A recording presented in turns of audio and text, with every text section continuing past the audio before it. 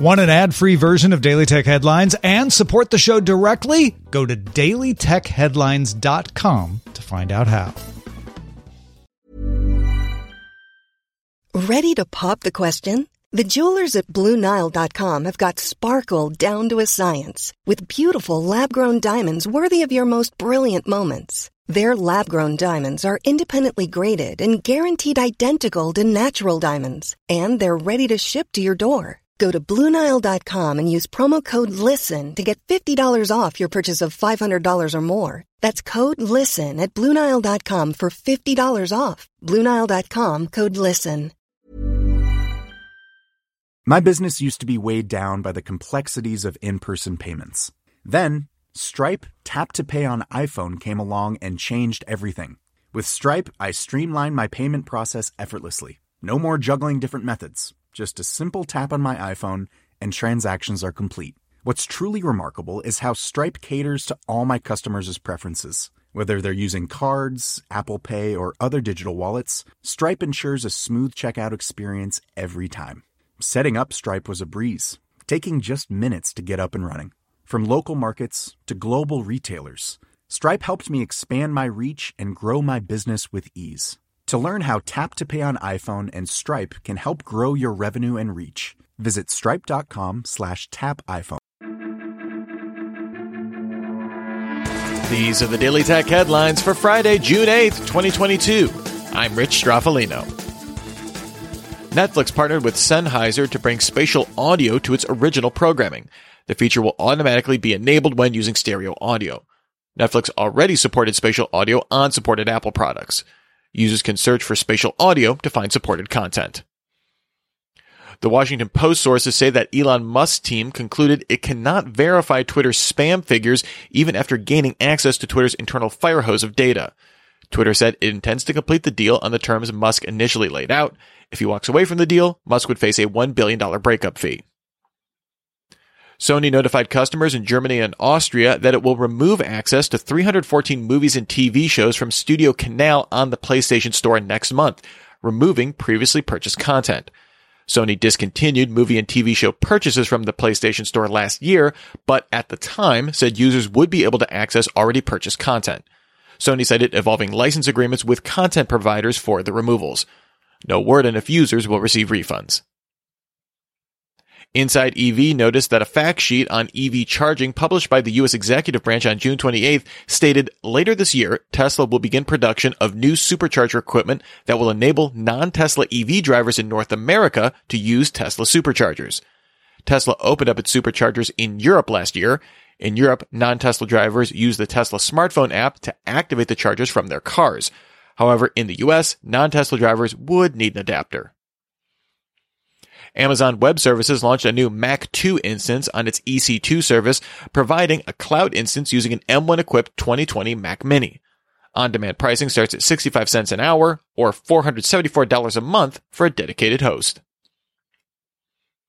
In August, Meta will introduce a new Meta account system for its virtual reality headsets that no longer requires users to sign up for Facebook. Meta says this account is not a social profile, although users must create a Meta Horizon profile, which will appear in VR and other surfaces. Users logging in with a linked Oculus account can keep using it through January 1st, 2023. The European Commission confirmed it began an antitrust investigation into the video licensing policy for the Alliance for Open Media, or AOM, which developed the AV1 video codec.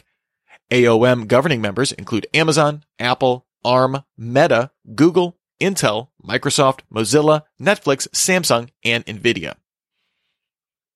The U.S. Treasury published a fact sheet outlining how it could work with international regulators on the cryptocurrency market. The framework's policy objectives include reducing use of cryptocurrency for illicit finance, promoting more access to financial services, and reducing payment inefficiencies through digital payment architectures and central bank digital currencies. SpaceX announced Starlink Maritime, a satellite internet service for watercraft offering up to 350 megabits per second down. Customers need to purchase dual terminals for $10,000 as a one-time cost, with monthly service at $5,000. Coverage at launch is limited to coastal waters in North America, Europe, Australia, New Zealand, Brazil, and Chile. Bloomberg's Mark Gurman says his sources say Apple plans to launch an extreme sports version of the Apple Watch this year. The watch would reportedly have a 7% larger display, stronger metal case that's not aluminum, and a larger battery. It may also be able to detect elevation and fevers as well. In early April, Microsoft began blocking VBA macros on downloaded Office documents by default as a security precaution. The company said it has now rolled back this decision, citing feedback from customers. Microsoft did not initially announce this rollback, it just did it, but confirmed the change after customers noticed a change in the default behavior. The White House announced that U.S. Secret Service Director James Murray will retire from the post. He won't be out of a job long, though. Snap announced Murray will begin as its chief security officer as of next month. According to code references analyzed by 9to5 Google, Google plans to offer 3 new Glance lock screen integrations for Pixel devices. One is a cross-device timer notification for timers set on other Google Assistant devices. The other 2 are for ride-sharing and food delivery services. Microsoft demoed its direct storage technology for PC games in March, which offloads data decompression from the CPU directly to the GPU. Square Enix announced its Forspoken title as the first title to support direct storage. The title was set for an October release, but Square Enix delayed it now to January 24th, 2023. No other publishers have announced direct storage support on a PC title yet. And finally, Bera Dynamic announced the Freebird, its first true wireless earbud. It offers active noise cancellation, an audio pass-through mode, IPX4 splash resistance, is compatible with Fast Pair on Android, and supports assistance from Apple and Amazon. It offers 11 hours of battery life on a charge. It's available now for $249. Remember, for more discussion of the tech news of the day, subscribe to Daily Tech News Show at dailytechnewsshow.com. You can find show notes and links to all these headlines there as well. Thanks for listening. We'll talk to you next time. And from all of us here at Daily Tech Headlines, remember, have a super sparkly day. My business used to be weighed down by the complexities of in-person payments. Then, Stripe Tap to Pay on iPhone came along and changed everything.